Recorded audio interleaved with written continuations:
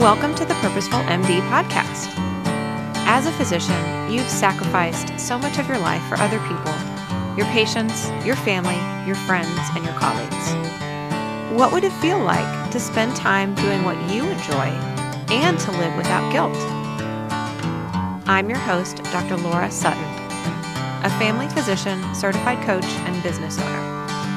If you're a medical professional on a journey towards your most purposeful life, a life with more time and energy, and ultimately more joy, then this is the podcast for you. Welcome to episode 2 of the Purposeful MD podcast. And today we're going to talk about New Year's resolutions. It's January, middle of January. It's a time when a lot of people are setting resolutions, talking about new year, new you.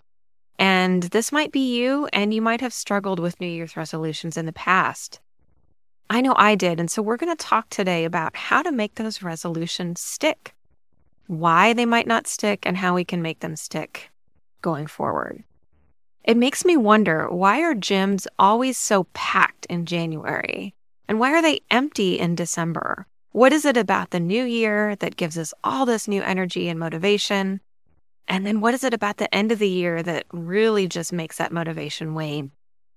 I used to set resolutions. I set really high expectations for myself. And then I noticed that by February or March, I really felt like a failure because I wasn't meeting those expectations. And because I felt like a failure, my frustration of not meeting my goals just really multiplied. And I know I'm not alone. And I don't want that to be you. There's a lot of data that gives all these dates about when most New Year's resolutions fail and how long they last. It's anywhere from 21 days to 6 weeks. But we know that a lot of New Year's resolutions just don't really work very well. And so what can we do about that? After a few years of really struggling with keeping these resolutions, I tried something different. I broke my goals down into something smaller, something more manageable. And I realized I'm the one setting the goal, so I can change it. It's my goal, so if I want to move it around, if I want to change it, that's okay. I give myself permission. And it really released a lot of pressure for me. It allowed me to be more productive, more peaceful. I wasn't beating myself up. And ever since then, I've really just been very intentional about not setting these expectations for myself that I may not want to achieve. So why don't New Year's resolutions work very well? Well, there are a lot of different reasons. One is that they can be unrealistic. We set these big goals. Again, January is a very arbitrary date, but we hear all this energy around us about a clean slate, a new start, and it can be, and that's okay. But if that clean slate and all of that energy around that just feels like more pressure for you, then don't worry about it. Again, it's an arbitrary date. We tend to think that we're going to be this new person in January. We're just going to wake up on January 1st and our brains are going to be different and we're going to want to do things different. And we're going to have all this motivation that we didn't have before. And that just doesn't happen. Unless we do something different, we're not going to be different. So we might set these unrealistic and arbitrary goals and our brains shut down because subconsciously, they don't even know where to start. And again, because we have difficulty starting, and it might even be something that we really want to do, that just adds to our frustration. So setting unrealistic or goals that are too big for our brains to comprehend is a recipe for disaster. Another reason they don't work is our goals are vague. If we don't define it, then we can't achieve it. And our brains are going to shy away from these vague goals. We're going to shut down again. It's another subconscious block. So I was working with a client last year who said that he wanted to get in shape. Now, that's a great goal. It wasn't around the new year, but this is something that he wanted to set for himself. So first I had to ask him, what does that mean? It was a really vague goal. Getting in shape means so many different things to different people. So I had to get him to understand, how do you define that? What does it mean for you to get in shape? How do you know that you've accomplished that? We had to get really, really specific. What does that look like? Does that mean losing weight? Does that mean lowering your cholesterol? Does that mean getting a smaller waist circumference? Does that mean feeling stronger? And again, if it's something like feeling stronger, how do you define that? Do you want to weight lift a certain amount? We have to be really specific so that we can know very clearly whether or not we met the goal. A third reason that New Year's resolutions might not work is that they're overwhelming. We try to take on too much at once.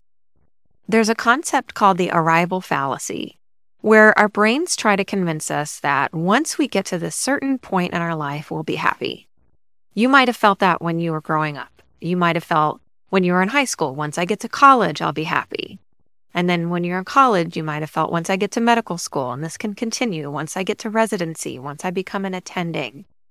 When we actually know that the outcome doesn't bring us happiness, and we can get really frustrated feeling like, well, I'll be happy when, and then that when date arrives and nothing changes in our life, we still feel the same. And so that can trick us into thinking that once we meet this goal, then we'll be happy. And our brains just really shut down at that again. If we try to take on too many things at once, telling ourselves that once we get to this point, we'll be happy, it doesn't lead to happiness. That outcome doesn't bring us happiness. What brings us happiness is our mindset and how we think about it. You've heard the phrase that it's not about the destination, it's about the journey. And that is really true in this case. And we can expend a lot of energy asking ourselves, why can't I do this? We're really smart, accomplished people. And we tend to be very hard on ourselves when we can't meet our goals. That's why we set such high expectations for ourselves, because we know we can do it. We've accomplished so much in our life already. So when we beat ourselves up, it just makes it that much worse. Another reason that New Year's resolutions tend to not work well is that those goals can be arbitrary. It can be a goal that doesn't mean much to us. It can be something that we feel like we should do or that someone else wants us to do.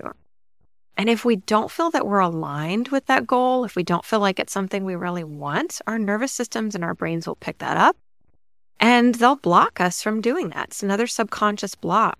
We might do it, we might comply for a while, but it's not going to be sustainable. And it just takes that much more energy for us to comply and to get through with that behavior. I was coaching a client a couple years ago who made a commitment to a project with her religious organization that she felt like she had to do out of obligation. She felt like she had to do it because no one else would. And she really wanted this project to be completed, but she didn't really want to do it. She didn't have the time for it, and it wasn't something that was important to her. She struggled so much with getting started and completing the project. And at the end, she wasn't happy with it. She didn't enjoy it at all. So those goals have to be meaningful to us, or we might get through it again, but that's going to take a lot of energy that could have been better spent somewhere else. So I want to talk a little bit about boundaries. We all hear topics about setting boundaries, maintaining boundaries, and it's something I really want to dig into in another podcast. But in order for us to know what our goals are that are meaningful for us, what those goals are that are important to us, we have to know what our boundaries are. And if we spend our time people-pleasing, if we have unclear boundaries, it's going to lead to a lot of frustration and burnout.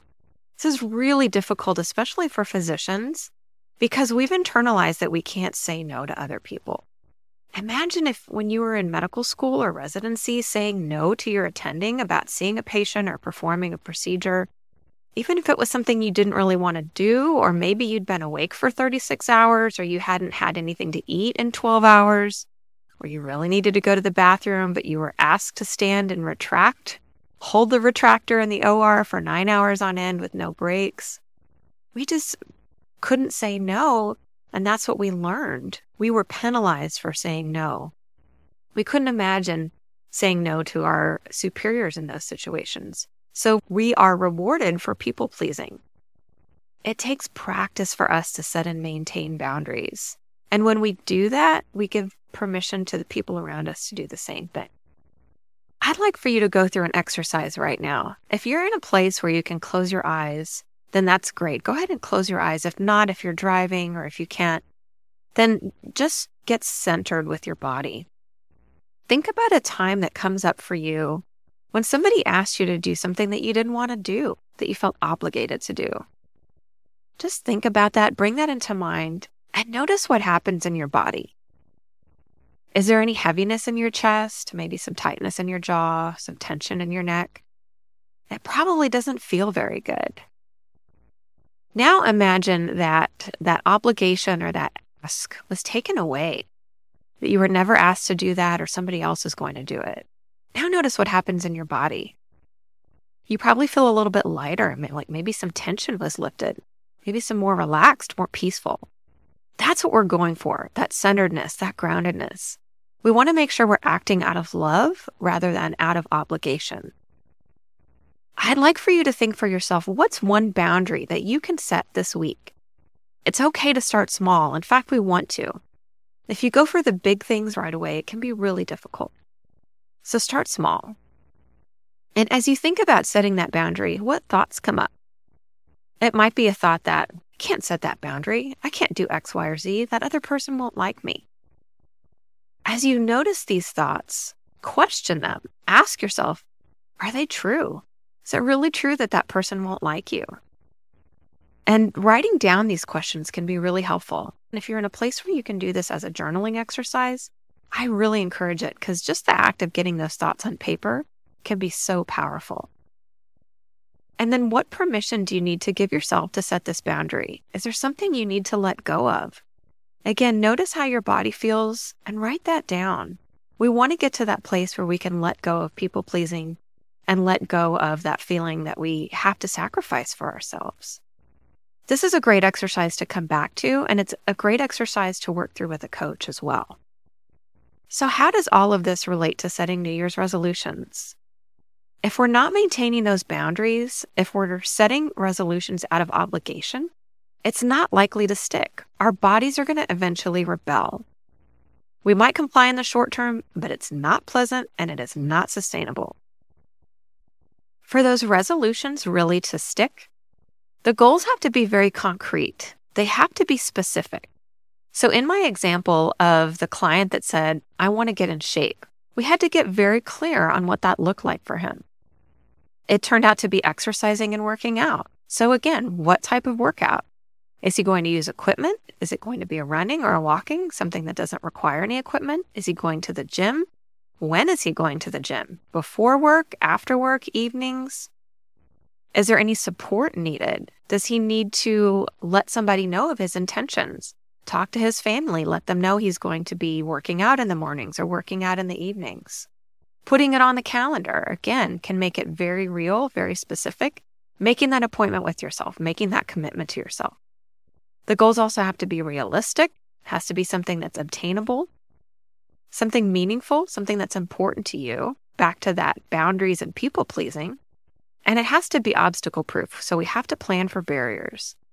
In the same coaching example with my client who wanted to get in shape, he had a lot of after hours work obligations. And sometimes these came up on the fly where he couldn't really plan for them.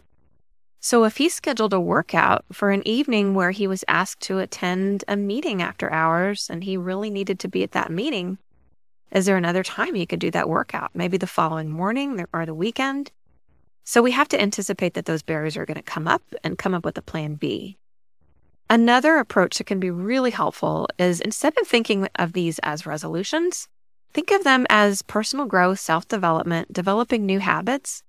When we think about them as resolutions, they lose steam by February or March.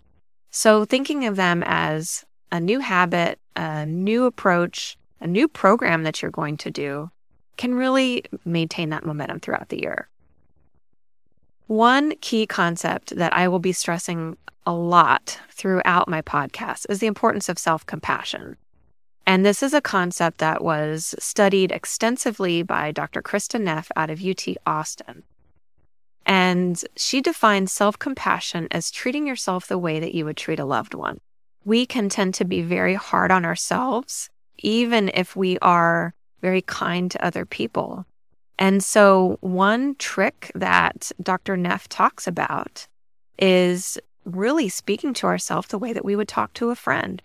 So if a friend was coming to you and saying that they were struggling with something, you wouldn't berate them. You wouldn't say, gosh, you're so stupid. Why can't you figure this out? And yet we tend to talk to ourselves this way.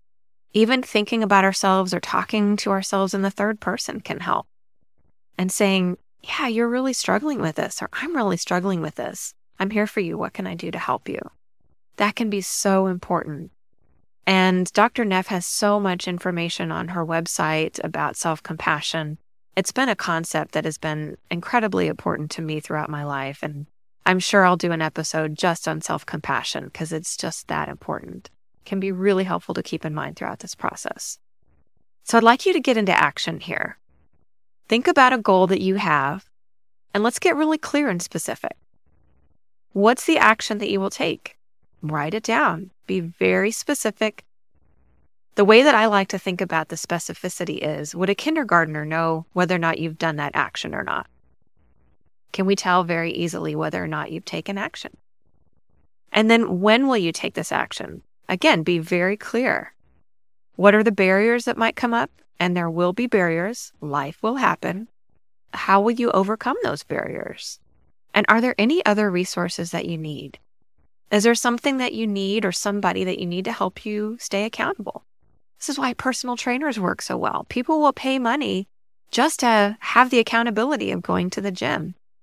And this is why coaches can work very well too. One aspect of coaching that can be really important is the accountability. Somebody helping you to get into action and to stay accountable. Sometimes when we tend to be accountable for ourselves, it can be just that much more challenging, but we're more likely to be accountable to somebody else. So I encourage you to try these steps and reinvent your New Year's resolutions. Look at your New Year's resolutions in a whole new way. And I'd love to hear how this has worked out for you. Thank you for listening. Thank you for listening to the Purposeful MD podcast. If you like what you hear, please rate and review the show. Please also visit my website, www.thepurposefulmd.com, for free downloads or to discuss working with me as your coach.